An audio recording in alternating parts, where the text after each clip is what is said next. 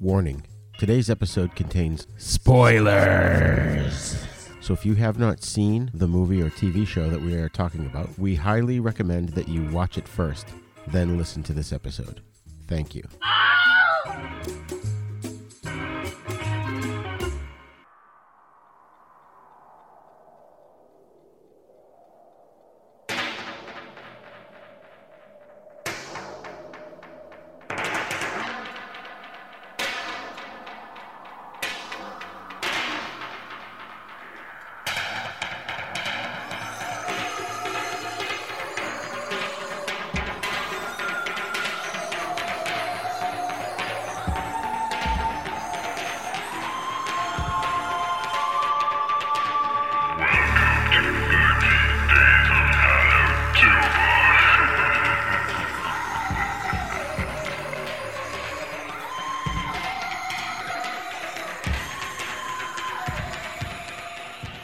Hello and welcome to Then Is Now podcast. I am your host, Rigor. In this series of special Then Is Now episodes, 13 Days of Hallowtober, we are exploring what are widely regarded as the scariest movies of all time. Joining me today is Patrick Rahal, aka Patsy the Angry Nerd. He's the award-winning host of the Throwdown Thursday podcast, Shark Bites podcast, and The Loudest Sports Show, as well as author of How Much Do You Tip an Exorcist?, a contributing author to More Lore from the Mythos, Volumes 1 and 2, and contributing author to VHS Nightmares, coming out October 31st. Welcome to the show, Patrick. Oh, thank you for having me. I'm very excited to discuss our subject matter. Excellent, excellent. Our subject matter, of course, is the film The Thing from 1982, often called John Carpenter's remake of Howard Hawks' The Thing from Another World from 1951, but it's more of a reinterpretation of the original novella Who Goes There, written by John Campbell in 1938.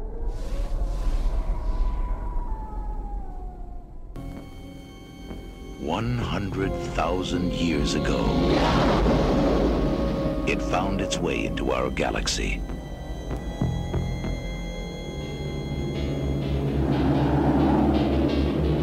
Trapped in the frozen wasteland of Antarctica, it could not escape. Now the men of Station 4 have made a monumental discovery. An alien creature had frozen, but not to death.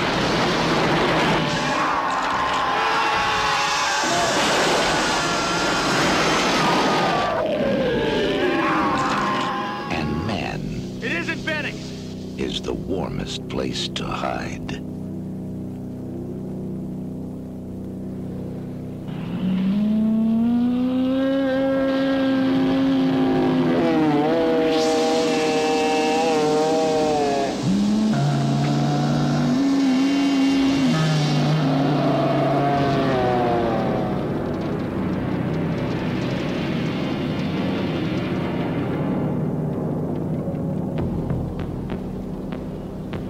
So without further ado, I will give you the synopsis of the film. In Antarctica, a Norwegian helicopter pursues a sled dog to an American research station. The Americans witness the Norwegian passenger accidentally blow up the helicopter and himself. The Norwegian pilot fires a rifle and shouts at the Americans, but they cannot understand him as he is shot dead in self-defense by Station Commander Gary. The American helicopter pilot, R.J. MacReady, and Dr. Copper leave to investigate the Norwegian base. Among the charred ruins and frozen corpses, they find the burned remains of a malformed humanoid which they recover to the American station. Their biologist, Blair, performs autopsies on the remains and finds a normal set of human organs. Clark, the base's dog handler, kennels the new sled dog, and it soon morphs into a creature and absorbs the other station dogs. The disturbance alerts the team, and Mac insists that Childs use a flamethrower to incinerate the creature. Blair autopsies the new creature and learns that it can perfectly imitate other organisms. Recovered Norwegian data leads the Americans to a large excavation site containing a partially buried alien spacecraft and a smaller human-sized dig site. Norris estimates that the alien ship has been buried for at least 100,000 years. Blair grows paranoid that the creature could assimilate all life on Earth in a matter of years. The station implements controls to reduce the risk of assimilation. From here, it becomes a claustrophobic whodunit as everyone suspects each other of being assimilated, and they must work together in order to survive and prevent the thing from reaching the civilized world. So, Patrick, when did you first see this movie, and what was your first impression? I only saw this movie recently within the last few years because I'd never seen it. It was just one of those things that somehow had never crossed my radar, which one of those things that I very much regret because this is something that I wish I had seen as a kid. And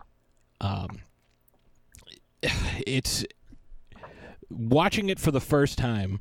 Like, I knew that there were really good special effects, and I knew that the people involved had really done a lot of hard work. Like, Rob Bottin is just phenomenal, and he is somehow never credited with one of the greatest werewolf transformations of all time in The Howling, because it often gets overshadowed by Rick Baker's work on American Werewolf in London. But Rob Bottin's work in The Thing, he did all of the special effects with the exception of the dog thing, which was done by Stan Winston, but Stan Winston didn't want to put his name on the film because he was, obviously much more well-known, and, he didn't want to overshadow the work that Rob had done, because Rob was working, 22 hours a day, 7 days a week, just, fabricating all these incredible effects. Which to this day they have yet to be eclipsed. Often imitated, but never ever duplicated. We even saw an homage to it in the second half of It Chapter 2 with young Stan Uris. Head. Which part? When they go to the house and they see Stanley Uris's head pop out of the refrigerator. That's right. And it sprouts legs and runs around. That's right. I forgot about that. Yeah, well, I saw this movie in the theater when it first came out in 1982. I was with my mother and my grandmother, and my grandmother pretty much laughed through the film. Nothing jaded her except maybe the Amityville movie. That scared her. My mother hid under her coat through the whole movie. And for me, I was 12 years old. I was mesmerized. And this was the first horror film that I wasn't scared at. And instead, it was like I was just caught in this abject rapture at the amazing spectacle that was unfolding before my eyes, And I just fell in love with this movie since the first time I saw it, and I've watched it many, many times since then. Yeah, I'm the same way. Like, since I've seen it, like I've made sure to show it to my brothers. I watched it with my wife, and I have multiple versions of it. I have the DVD, then I got the Blu-ray, and then I got the special Shout Factory Blu-ray. Like, I have it on digital. Like, I've got so many versions because just in case something happens to one, I have some backups, because this is one of those movies you can just throw on at any time. I recently did an interview with someone, and she travels all over the world, and the first time she saw The Thing, she had traveled with her family to Antarctica, and they were watching it on a boat just offshore. And it's like, that's the most perfect place I could think of to watch this movie. I love films like this because they're so it's the isolation that really ratchets up the terror. Like being at the bottom of the ocean, like in The Abyss, or being out in space, like with Alien, or name a movie. It's the isolation, knowing that you are the last line of defense and no one is coming to help you, so it's all on you. Right, exactly, and that's just the charm of this movie. It's that claustrophobic feel, that, and like you said, that's it. If this thing gets out, no pun intended, forget it. It's over for the world. They even show, what's his name? Was it Blair? Had the computer simulation that basically said, okay, if this thing gets out and starts to assimilate, this is how long it'll take to assimilate the entire population. And it wasn't very long. I think it was matter of weeks to months that would take over the world. Yeah, it was one of those, and you would never know. Like, this isn't like, oh, I'm pretty sure that guy's a zombie because he got bitten. It was, you have no clue who is a thing. And I think that's really the masterful stroke of this story is, even if you have, 5 people in a room and 2 of them are the thing, each one of those is going to act independently and might turn on the other, because each, as we learn, each individual cell of this thing will fight to defend itself. Hence the blood test. Right. And when you go upon repeated viewing, there are some clues as to who may or may not be the thing. Mhm. Like Norris, was it yeah, it was Norris was the one who gets his chest broken open, which we'll talk about at a later point. There's a moment where they say, well, let's put Norris in charge. And he's like, no, I don't feel up to it. And it's not unless you go back and watch it and that he probably, because he knows he's not going to want to be in charge. Mm-hmm. Because he really doesn't in the nuances that everyone else does, even though he's assimilated him. And there was another one earlier, actually, with same character. There's a scene where the dog that comes to the base is walking through, just kind of looking around. We don't know the dog is the thing at that point, and he goes into a room and there's a shadow of someone sitting on the bed, and the dog walks in and the person pets him. And if you look at it, it's Norris's shadow. You can tell by his hair. He's the only one that had that kind of hair. I will push back on that just a little bit, only because that was one of those scenes, from what I've heard of different breakdowns. It wasn't anyone from the cast that they used. Like, Carpenter made it specifically ambiguous, so it's like, oh, it could be this guy, but like he just used somebody from the crew and had, and used their silhouette to really keep it ambiguous, which I thought was phenomenal. That's interesting. Yeah, it's oh wow, okay, all right, you learn something new every day. I've watched so many of like the really deep in-depth breakdowns, like, well, if he was a thing, why did he have a heart attack? Well, because the thing replicates you perfectly, and if it replicates a bad heart, it could still give out. And you know what's funny is it wasn't until I was doing research for this particular episode that I actually knew what the characters' roles were, with the exception of, obviously the doctors and MacReady and Knowles. It was the chef. It was hard to tell. Maybe Winders, okay, he was the radio guy. It was hard to tell like who was who set up and playing with each character. But first, let's talk about, of course, the director John Carpenter. Yes, there's so many people on the show that we've talked about that we could do entire episodes all about, and Carpenter is one of those. He's done everything. I'm just going to give you the short list here to the audience. Assault on Precinct 13, Escape from New York, Halloween, The Fog, Vampires, Prince of Darkness. I mean, I don't know what I can say except that this guy's career has been a huge influence on my own life. Yeah, he's just so successful. And what a lot of folks don't realize, like, oh, yeah, I know he directed this and I know he did that. He also does a lot of the music for his films as well, which is why I was, because he's very synth heavy, like, the Halloween theme and stuff like that, which is why I was very surprised to find out that he did not score this film. It was Academy Award winner Ennio Morricone who scored this film. Right. Absolutely, yeah. And I wonder if he just either was too busy because it was such a special effects intensive film that he needed to oversee things, or what was his reasoning? Do you know? I don't know, but it's probably because this was such a very heavy shoot. Like, there was a lot going on in a tight window, and everything had to be done really well. Like, these effects, like, they didn't have a chance to make 4 or 5 or 6 of these things, so every shot, like the Norris head, that whole sequence, the defibrillator, the arms, the head, like, and the fire going on in the background, all of that had to be done right the first time, because they didn't have extras of these things. Like, the budget was tight.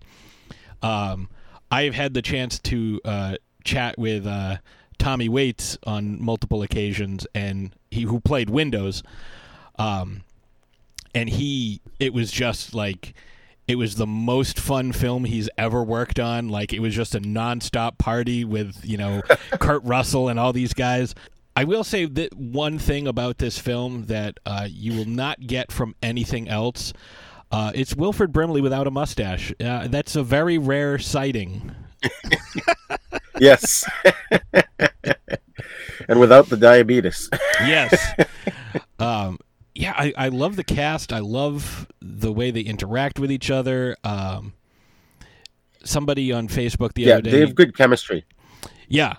somebody on Facebook the other day had a post where it was like, describe your favorite movie, but make it boring. And it's like, a group of researchers in Antarctica play Guess Who. Like,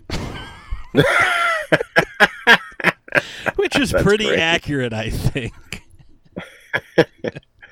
So let's move on a little bit. I mean, we could sing Carpenter's praises all year long, and we'll keep touching back on him through the film. The screenplay was written by Bill Lancaster, and when I did research on him, he had a short career as an actor and a screenwriter, but before writing not only all of the original Bad News Bears films, but the TV series of the same name from the late 70s. So I thought that was really interesting that he went from the Bad News Bears to The Thing.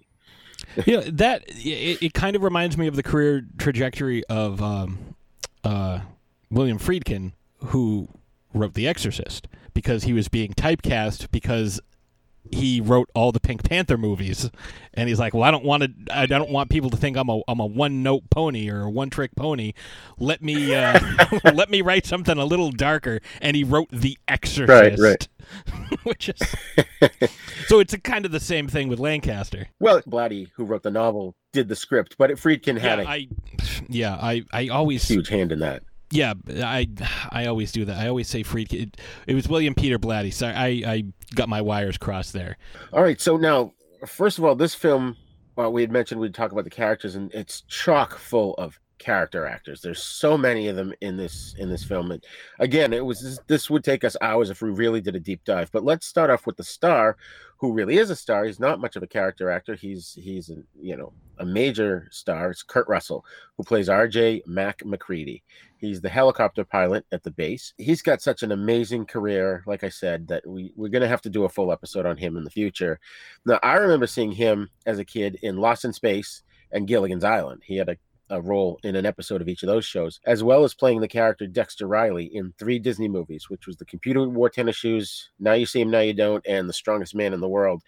And I just recently actually caught The Computer Wore Tennis Shoes on Disney Plus, and I remembered him, and I remembered the movie, and it was not a great movie, but I remembered Kurt Russell, growing up, watching him grow up. And then, of course, I mean, his film career, again, I'm just going to throw out a short list here, but, you got Escape from New York, Big Trouble in Little China, Tango and Cash, The Mean Season, Overboard, Stargate, Sky High, and Death Proof.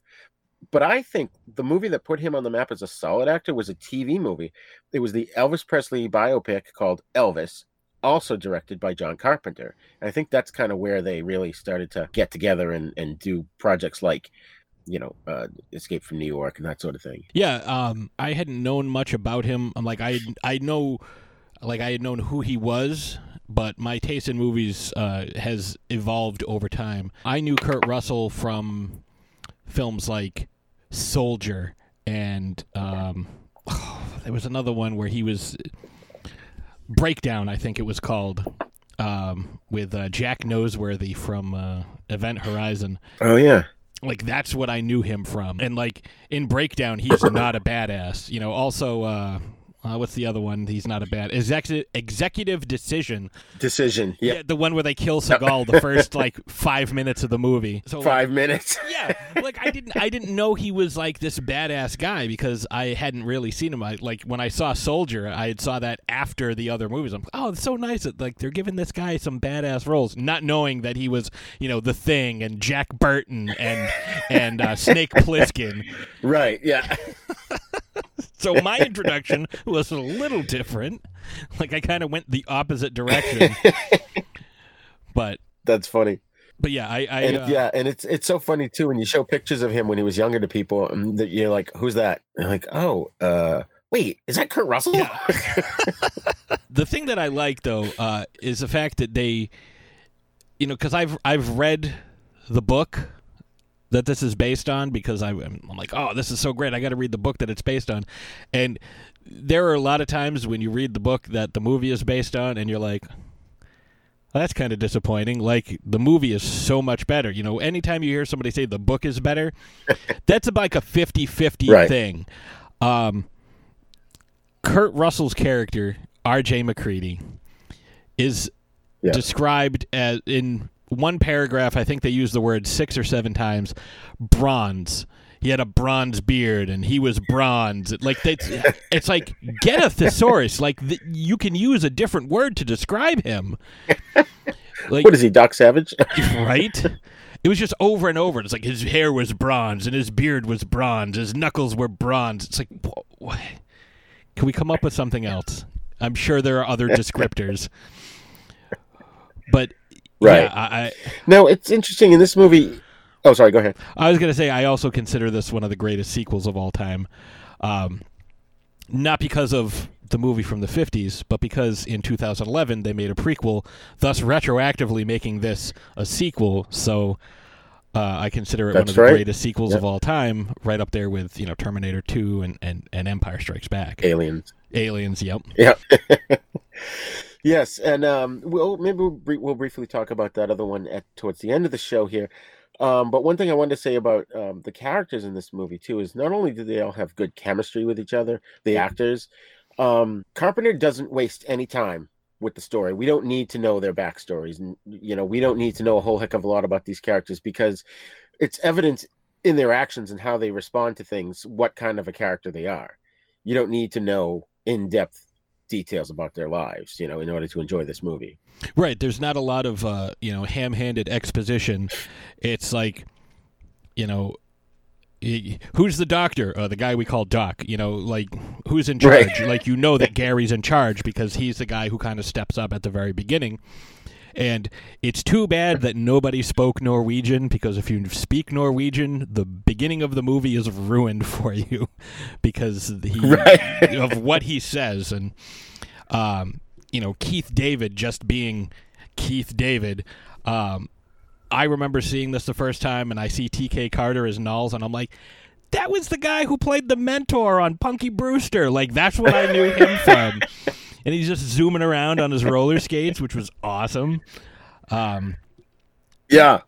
Everybody does such a great job. Like, oh yeah, it's, and you can tell that it's not just the mistrust that they have of each other. Is like some of these guys know that, like, well, I'm more important, so I'm higher up in the hierarchy. Like MacReady knows that, I'm the chopper pilot. I'm super important, so I can kind of get away with stuff that not everybody else is going to get away with. Like, he has his own sleeping quarters, his own shack.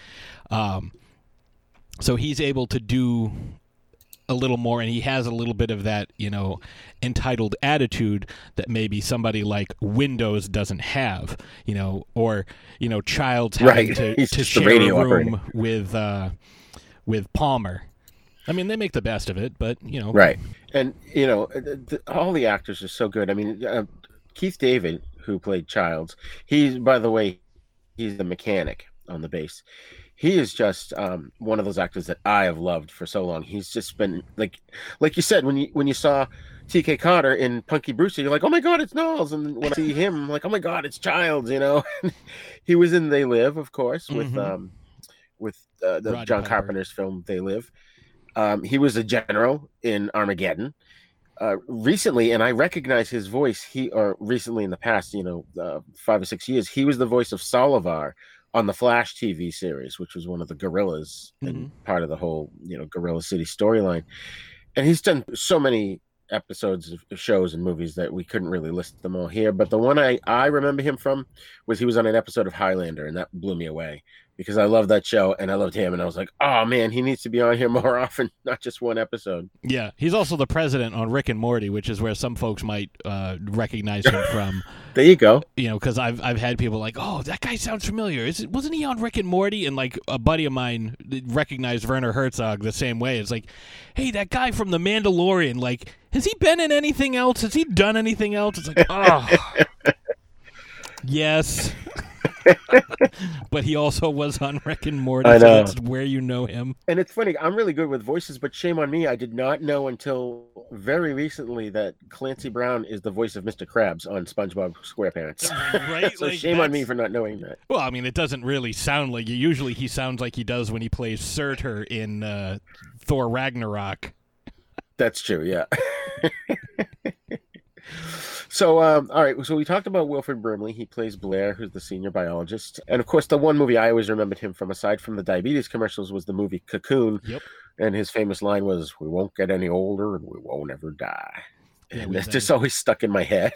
Brian Dennehy and Don Amici. Right. Yep. Great movie. We mentioned T.K. Carter, Palmer. He's the pot smoking assistant mechanic at the base, and he's been in a lot of stuff, but it's not a lot of stuff that I've watched. Except I do remember seeing him in an episode of The Human Target quite a while ago. And again, it's like every time these actors pop up, you jump up out of your chair. You're like, "Oh my god, that's so and so from The Thing," you know?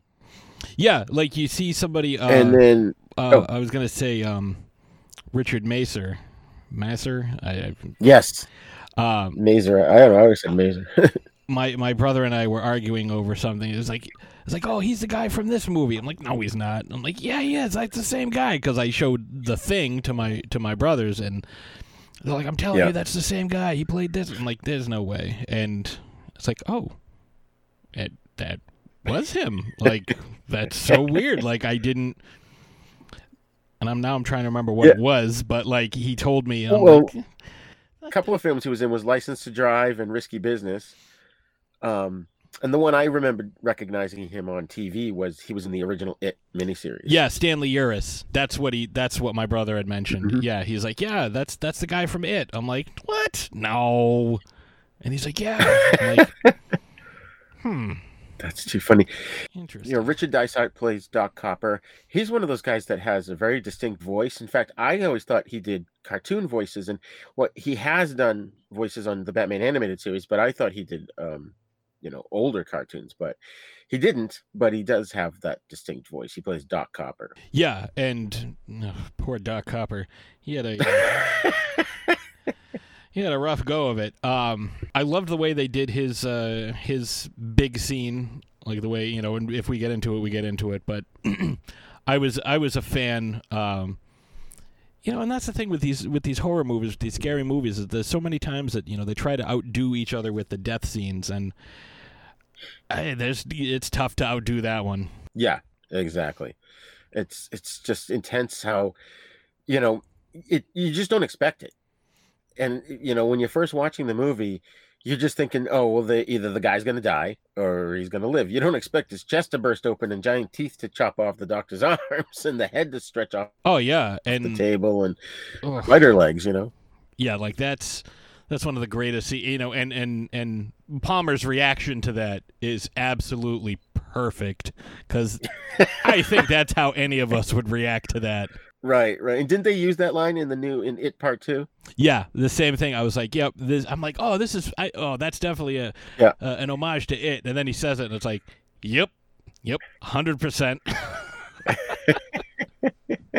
So just to quickly go over a couple of the other actors in the show, we got Peter Maloney played Bennings. He was the meteorologist. We mentioned Richard Mazer. He was Clark the dog handler. Hallahan played Norris. And the one thing I remember about him wasn't necessarily something that he was in, but he said that no matter where he went in the world, somebody would recognize him from The Thing.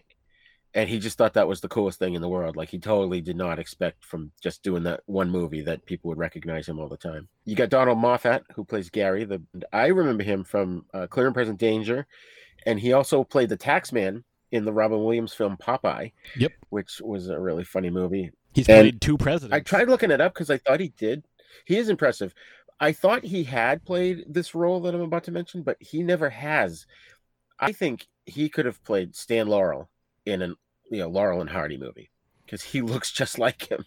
I agree. No, I had said I do agree that he's impressive, but I said he played two presidents because he was President Bennett in Clear and Present Danger, but he also played Lyndon Johnson in The Right Stuff.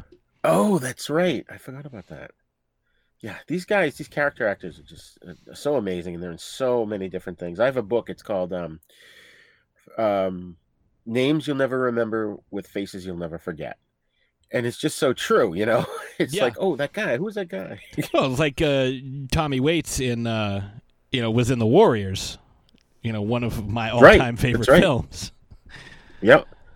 That's right. That's the one I was going to mention that I remember him from as well.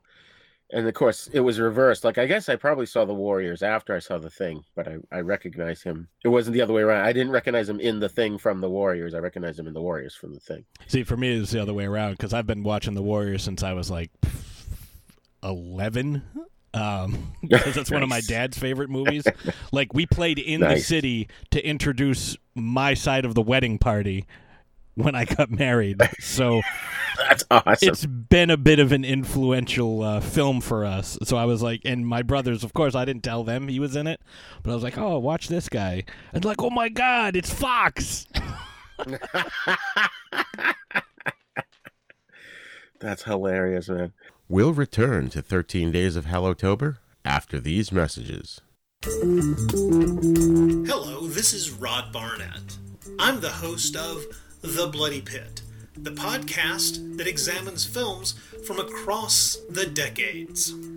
On The Bloody Pit, we have several ongoing series of shows within the show focused on specific things in genre cinema that I and my co-hosts find fascinating.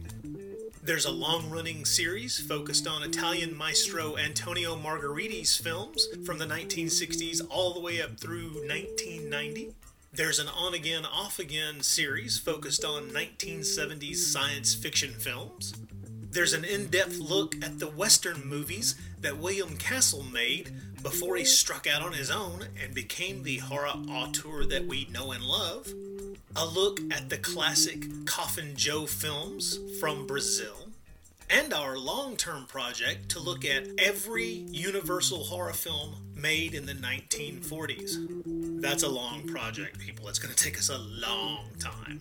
Sprinkled in amongst those are various other episodes focused on other stranger areas of cinema, like Lucio Fulci, Dario Argento, and even some obscure British crime films from time to time.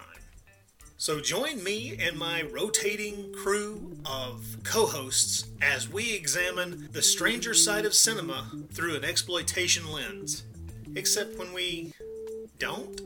Yeah, you never really know exactly what to expect on The Bloody Pit. So join me for The Bloody Pit.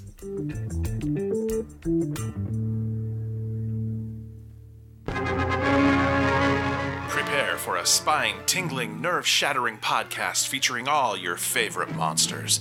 You won't believe your ears when you listen to Monster Kid Radio.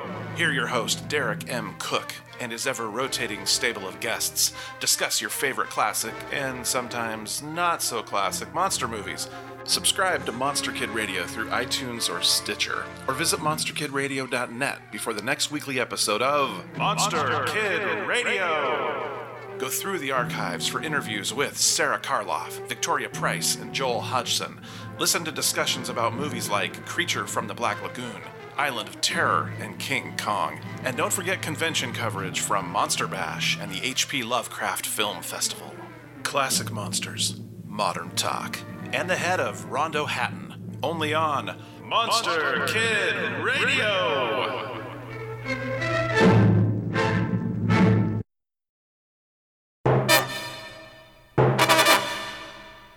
Oh man, so the scene, the big scene in the movie. I mean, well, first of all, when you first watch this and the dog walks in, like how much going into this movie did you know beforehand? Very little. Like I remember watching it for the first time, I'm like, oh, what a bunch of jerks shooting at a dog. Like, what's wrong with you? I'm like, oh, I hope you die.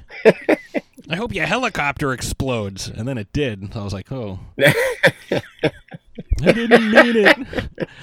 But no, like I knew very little. Like I knew it was like an alien that assimilated people, and like that was the extent of my knowledge. Like I think the first time I saw this was a friend of mine had done like an outdoor movie night, and this was one of the movies. And I remember watching it like outside on a projector screen, and I was like, oh my God, I have to own this movie. And I think at the time I did, but it was one of those like I hadn't ever watched it because I had bought a bunch of movies that were cheap, and I was like, oh yeah, this is a classic, I'll buy this. This is a classic, I'll buy this. You know, like I had They Live, which I had never seen. I owned for about 15 years and had never even like, I'd look at it and be like, maybe later. I like Roddy Piper, but how good of an actor can he be? Turns out pretty damn good. Right.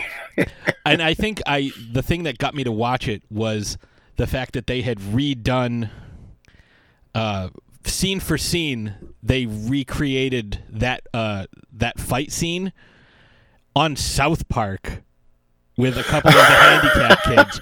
And it is scene for scene everything that they do, like up to the point where it's like, put on the glasses or start eating the trash can. Like, oh, but he was like, put on the hat. Put on the hat, Jimmy.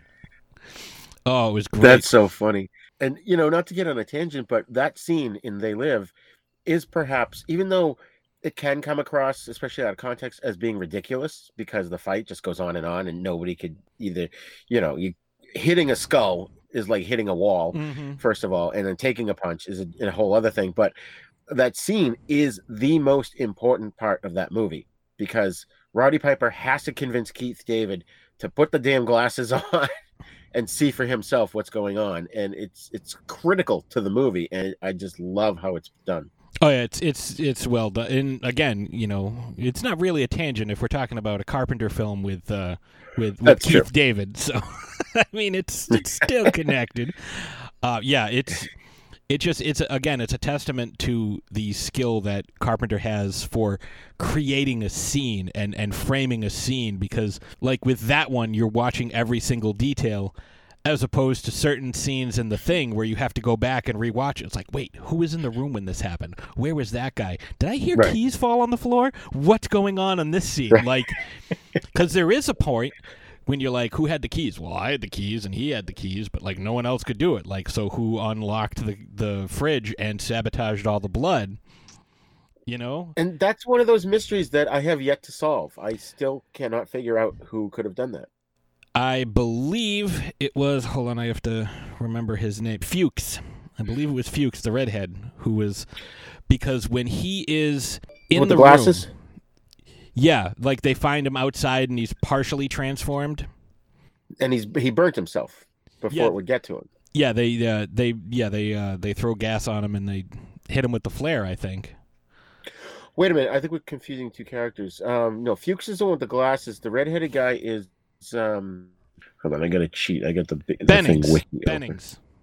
Bennings, thank you. Yeah, it's Bennings, because he's got the coat and they're chasing him outside. But he had the keys because when I think it was Windows had the keys or somebody had the keys, and they go in that room where they have the body, and you hear the keys fall on the floor. So anybody could have picked it up. Oh, interesting. Okay. But it's not something I had noticed. It was something that somebody who did a YouTube video about it noticed, and I am like, oh, well, that makes sense. The reason, though, I ruled out Bennings was because it appeared, or at least it appeared, that he did be until the corpse, or whatever you want to call it, the body that they had in the storage room had gotten to him. Because remember, he's like sitting on the chair, and all the tentacles are kind of pulling around him, and that's when the keys were dropped. Because Windows, I think it was Windows who walked in there and saw him, and Windows dropped the keys. So then it might have been Norris, because Norris was right there with him. Right. So so could have been Norris who did it then. Yeah. And before they could do, I'm gonna have to rewatch this again now because. I know. Oh, too bad. I know. And now it's like, wait a minute. When did that happen exactly? Like, I'm going to have to turn the volume up. But yeah, I know he had the keys because he was supposed to lock up. And when he saw Bennings getting assimilated, it freaked him out and he drops the keys. Like, you can't see it, but you hear the keys hit the ground. Right. Okay. All right. That makes sense. That's, a 30-year mystery finally solved.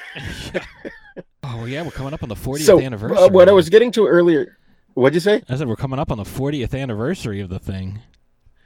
I know. Oh, geez, 40. Wow, I misspoke. So what I was getting at earlier was the dog. When the dog first is introduced into the kennel, did you expect what was going to happen when its head burst open? No, when I saw... Like, I had no clue what was about to happen. Like, I was the same as you at 12 watching this in the theater for the first time.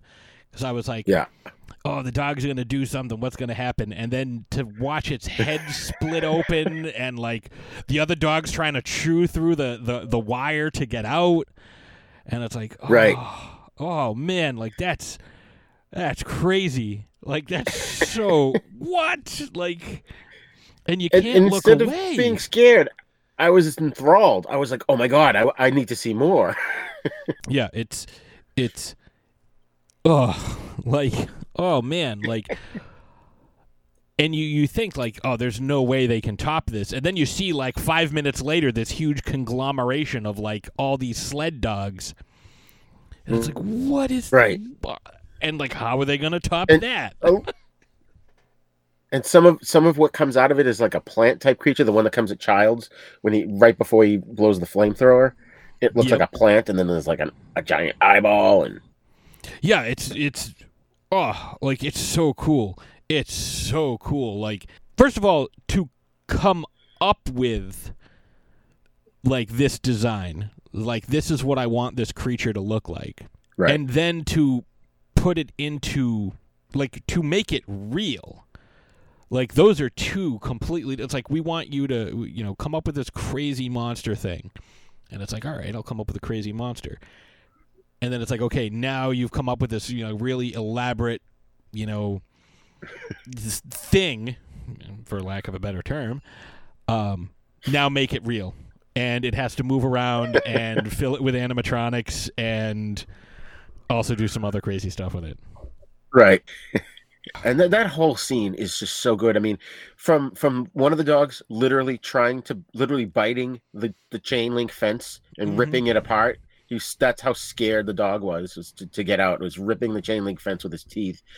To one of the best horror movie lines ever, because usually people in horror movies they're stupid. They go down to the basement, they split up and all that.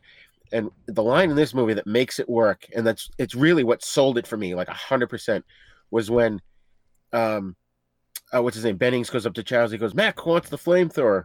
You heard him. Now get moving. It's like, all right, this is cool. We're not going to run. We're not going to hide. We're going to go get the flamethrower and face this thing head on. Well, I mean, you know, you look at something like that, and like if a bear is coming at you, okay, I have a gun. A bear is coming at me. Let me shoot it in the face or the leg or something that'll stop it from attacking me. When you see this dog thing, which is what they call it, where do you shoot that? Like, I don't know where I'm supposed to shoot this, but fire will solve all problems. They did give the dogs that hadn't fully been assimilated like mercy killings, which I thought was kind of good. Yeah, I think. And what's poor his Clark name? was not too happy about that. No, didn't Wilford Brimley went through and killed all the rest of the dogs, didn't he? Because he was so concerned about it getting away. Yes, because there was. I remember the axe, but when the creature was assimilating him, there was one that was kind of strangled in the in the tentacles, and because I remember the blood squib coming off of the dog's chest, and it was like howling, and because it was sort of a mercy kill, you know, at least on that one. Yeah. But then you know, we've got a lot of this stuff going on. They've gone to the Norwegian base. They've brought it back and all that. They figured out that something can assimilate you, and then we get to. Now the paranoia breaks out. Nobody can trust anyone. They don't know who could be a thing and who couldn't be. But, you know, like Kurt Russell says, or MacReady says, if you are all with things, you'd all attack me now. So some of you are human too. And I think that whole momentum of the film is just, it's just so intense that it just works 100%. Yeah, like, because you don't know who is who, like... That's why I liked the blood test so much, especially the scene. A terrifying scene. The scene leading up to that, when they have like the, you know, like oh, we found, you know, shredded long johns with MacReady's name on them because, you know, they had learned that, like when the thing assimilates you, it tears through your clothes, and so it's like they're setting it up to make you think that MacReady is a thing.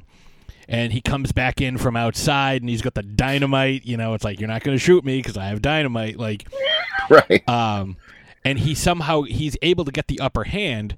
And that line when he's like, "First, I'll show you what I already know," and like superheats the thing and stick the paper clip or whatever, the little piece of metal, and sticks it into his own blood. Like, see, I'm human. And, like, then they check the other guy. It's like, oh, you killed that guy, too. Like, what do you think about that? And MacReady just doesn't even... that makes you a murderer. Yeah. McCready doesn't even like bat an eye. He's just like, yep, and next guy. Right. And it's funny because when McCready does his blood first, Childs is like, yeah, it's a crock of shit. Yeah, he thinks that for a couple of minutes. Eventually, he changes his tune just a little bit. Right. But it's just before that scene and just after the scene where McCready comes in with the dynamite, Knowles gets bumped into the wall or to the shelving unit and has a heart attack. And that's that whole scene that we started to talk about where, Doc Hopper jumps on him with the paddles. Boom, boom, 1, 2, 3, right through the chest. I just remember there's so much about that scene that blew me away. Not just breaking through the chest, which was a shock to begin with, and then the teeth was another thing on top of it. But then it starts to grow out of it with Norris's face on it. And then Norris's head is stretching, trying to get away. I mean, it like we established, every single cell in this thing is alive and they all share the same consciousness. So this thing is Stikkan. And I think it really thought it had a chance getting away as a head with spider legs. And that effect, watching the multi-segmented insectile legs pop out of this thing and 2 eyes pop up and it's running and like Fox. It's the upside down head with this grimace of death on it as it's skittering away. And the line from Palmer, like... Give us the line.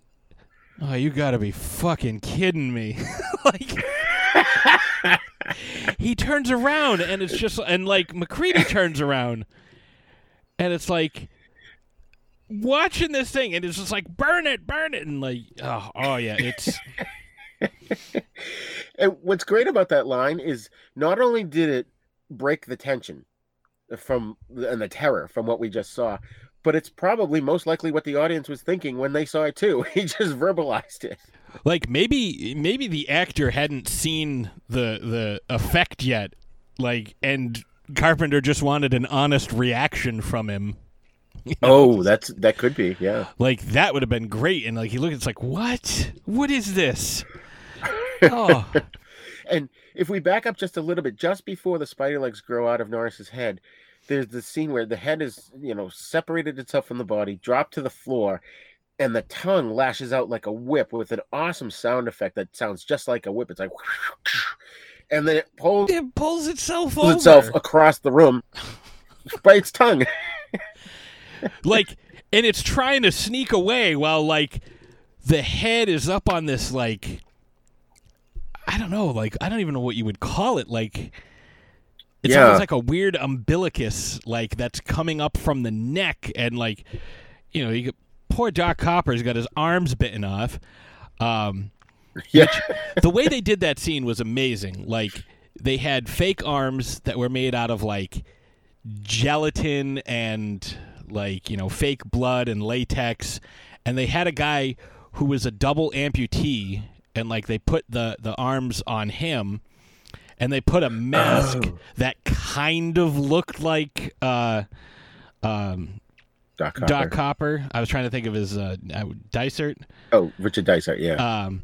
They were trying to, that kind of looked like him, and like at the camera angle, it looks like him screaming in pain, but like it's a mask on a totally different guy. But like you're not paying attention to that. You're paying attention to his arms.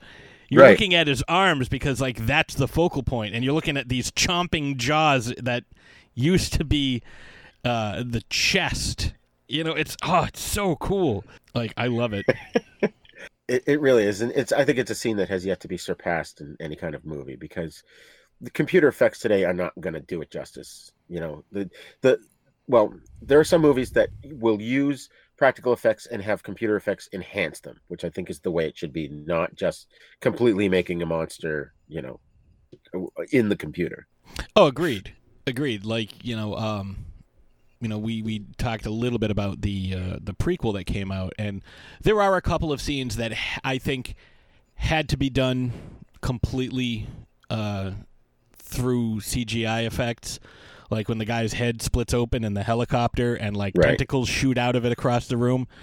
that might be a little difficult to do, right, with a practical effect. Yeah. But there were things that were done by Amalgamated Dynamics that, like, they made the practical effects, and then the studio was like, nope, we're doing all CGI. It's like, yeah, but these effects look worse than the movie that came out 30 years ago. Right. And, it was, I've said this before in the show. Roger Ebert once said that stop motion effects look fake but feel real. Computer generated effects look real but feel fake. And I think that's just so true. And that's only if you have really good computer effects, because there are a lot of computer effects that, the first one that comes to mind is The Mummy Returns with The Rock's face on the Scorpion King, where he's a giant scorpion. That doesn't look real at all. It doesn't feel real at all. Right. If you have good CGI, like in, say, like the Marvel movies, yeah, that looks great. Then you turn around and, like, you look at, we have to CGI Henry Cavill's mustache off, and it looks terrible. Like, how do you go from one extreme to the other with such a massive budget and people who have been doing this forever? I don't know. Right. It's supposed to be, Who getting knows? better as the technology progresses, but, like, again, you look at stuff like this, and it's like, oh, like this holds up today. Like, I showed this to my brothers Absolutely. last December, and I was like, check this, and not even last December, earlier this year, before everything happened. And I was like, what do you think about these effects? And they're like, that looks amazing. Like, that's, like, I'm glad it's not CGI. Like, and so many people say that because that's without knowing all the work that went into it, like the physical work. Oh yeah, it's just incredible. So let's we're kind of getting over time here. Let's briefly talk about the prequel, which came out in 2011, and a couple of issues that I have with it. First of all, I really enjoyed the movie. I thought that the attention to detail to making it about the Norwegian base back in 1982 was spot on. What I don't understand is, first of all, why did they call it The Thing? Again, because they're so referenced as a remake when in fact it's a prequel. And second, if they were going to call it The Thing, why didn't they just call it The Thing, the Norwegian base, as a subtitle under it? Yeah, like that. I don't know. What do you think? Yeah, I didn't understand that either. It's like, if you're making a prequel for something, you don't call it the same thing. I suppose. See, I mean, you can't, like, you can't make a prequel to Rocky and call it Rocky. It's right. I mean, there's already and you can't call it, like, The Thing 2. Like, it's a prequel. Call it the fifth. Like, not the full word. Just part of it. Just call it the. Yeah. Or just you can't make a sequel Thing. to Halloween and call it Halloween. Oh yeah, imagine that. Oh wait. But yeah, I totally get it. It makes sense that it's like, we want you to know that this is what this is. But I totally agree with you. Like, call it like the Norwegian base or something, or Outpost whatever, because it's Outpost 31. I actually have a shirt that says McCready's Pest Control Outpost 31. Nice.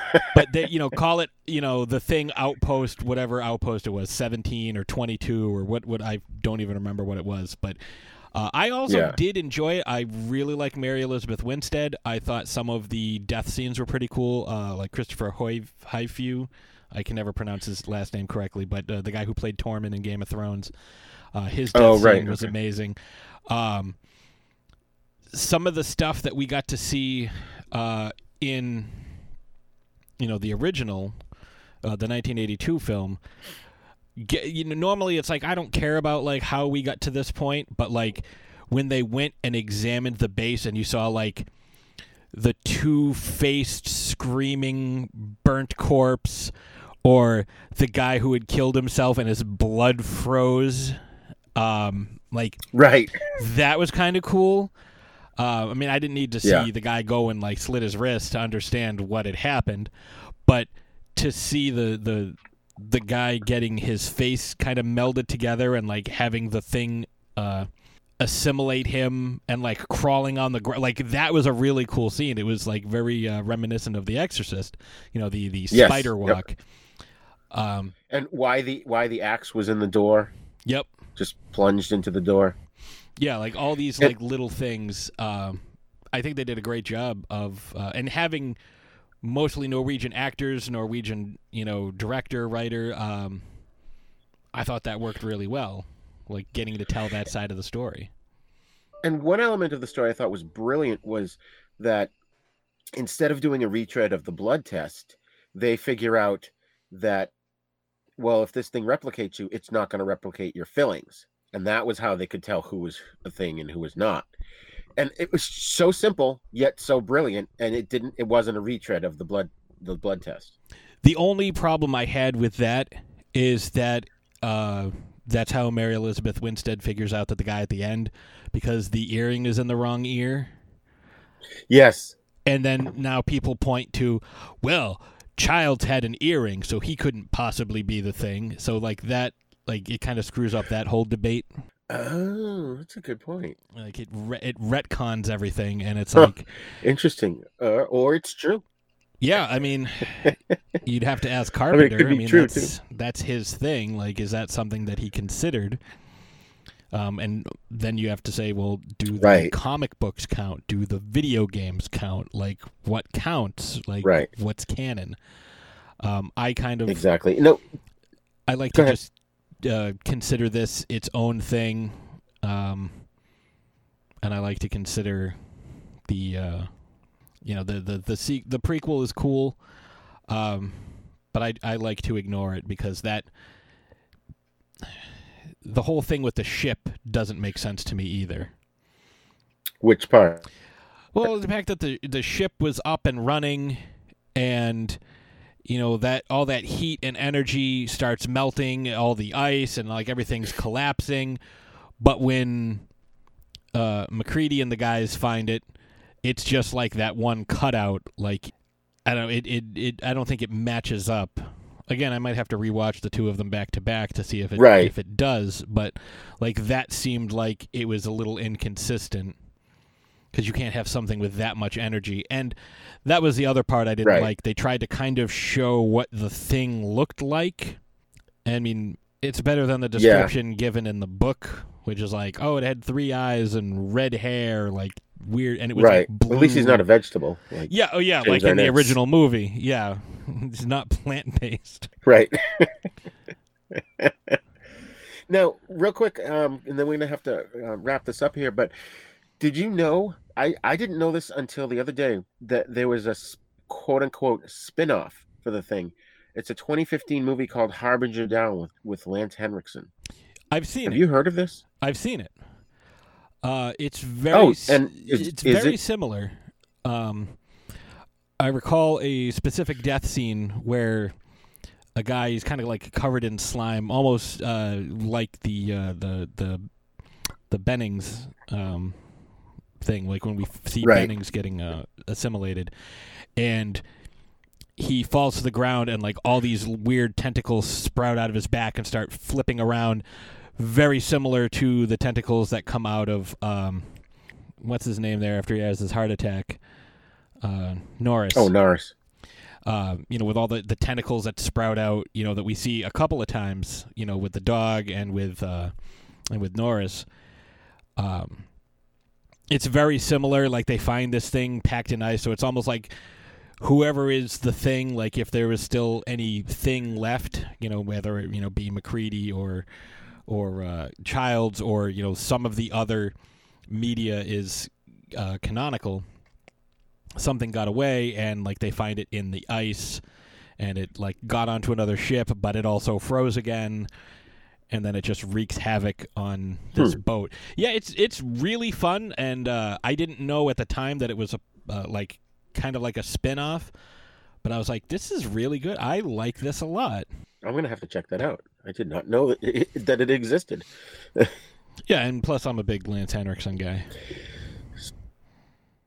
Oh yeah, anything he's in is good. Just same as Kurt Russell. It's like anything he's in, I'll watch. But we're gonna wrap this up quickly now. I just did want to say, I don't know if you know, I happen to have the opportunity this past summer to take my wife and my son and his girlfriend to see it at the drive-in at a midnight show up here. We live in Maine, and this drive-in around us that's been showing horror movies every Saturday night at midnight, and we saw The Thing, and we had to go. My son and I, that's like one of our all-time favorite movies. We had to go and see that. We had that similar thing, but they didn't show The Thing. It's a place that I've gone, a theater near us, where they will do like a retro night. And one year it was Jaws and Jurassic Park, and another year it was Jaws and Back to the Future. And on the other nice. screen, Was it the Mendon Drive-In? Yes, the Mendon Drive-In. Okay, yeah, I'm very familiar with that. I've been there before. Excellent. So, Patrick, give us your final thoughts on the film. Do you consider it scary, and would you recommend it to a younger audience? I would recommend it. I can't wait till my niece is old enough to watch this, because I would love to introduce her to this. She actually just watched The Monster Squad over the last couple of days for the first time. Nice. She's 6. She just turned 6 at the end of August. So, I think she's got a ways to go before she sees this. But I think, if we kind of introduce her the way my brother and I were introduced, which is through the making of Thriller, so you get to see all the background stuff that goes on, she won't be as scared. You get to see how the sausage is made, so to speak. I think this is one of the best films ever made, not just horror, because there's a lot of tension, there's a lot of intrigue, there's a lot of, who does what, who can I trust, who's the thing, especially that final scene. Is MacReady the thing? Is Childs the thing? Is he drinking a Molotov cocktail? Like, what's going on? Like, how does this end? And it's like that open-ended, ambiguous ending that really seals the film for me. Like, there's, like I said, amazing special effects that I don't think can be duplicated. It's just a stellar film, and I don't think that there's a flaw in it anywhere. Yeah, absolutely. You pretty much said everything that's been going on in my mind. This is hands down my all-time favorite horror movie, and I highly recommend the audience, if you haven't seen this, we've probably ruined the movie for you, but you were warned at the beginning that there were spoilers. So go out and check The Thing from 1982, directed by John Carpenter. And Pat, it was awesome having you on the show, and we'd like to have you on again sometime. I would love to come back. Like, this was awesome. Like, I love talking The Thing. Thank you for having me. Excellent. No problem. Thanks for being here. Have a great day. You too.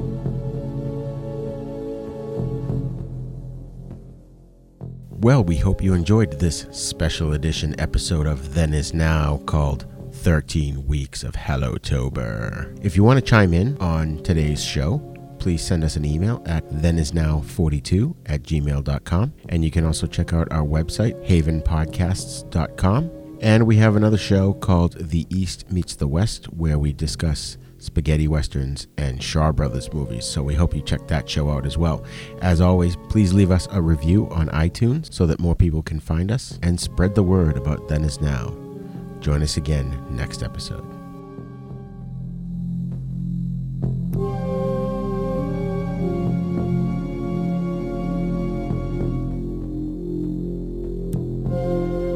This Now podcast is intended for entertainment, educational, and informational purposes only. Sounds, music, and clips played during this podcast are the property of their copyright holders. All original content is copyright Jupiter Media.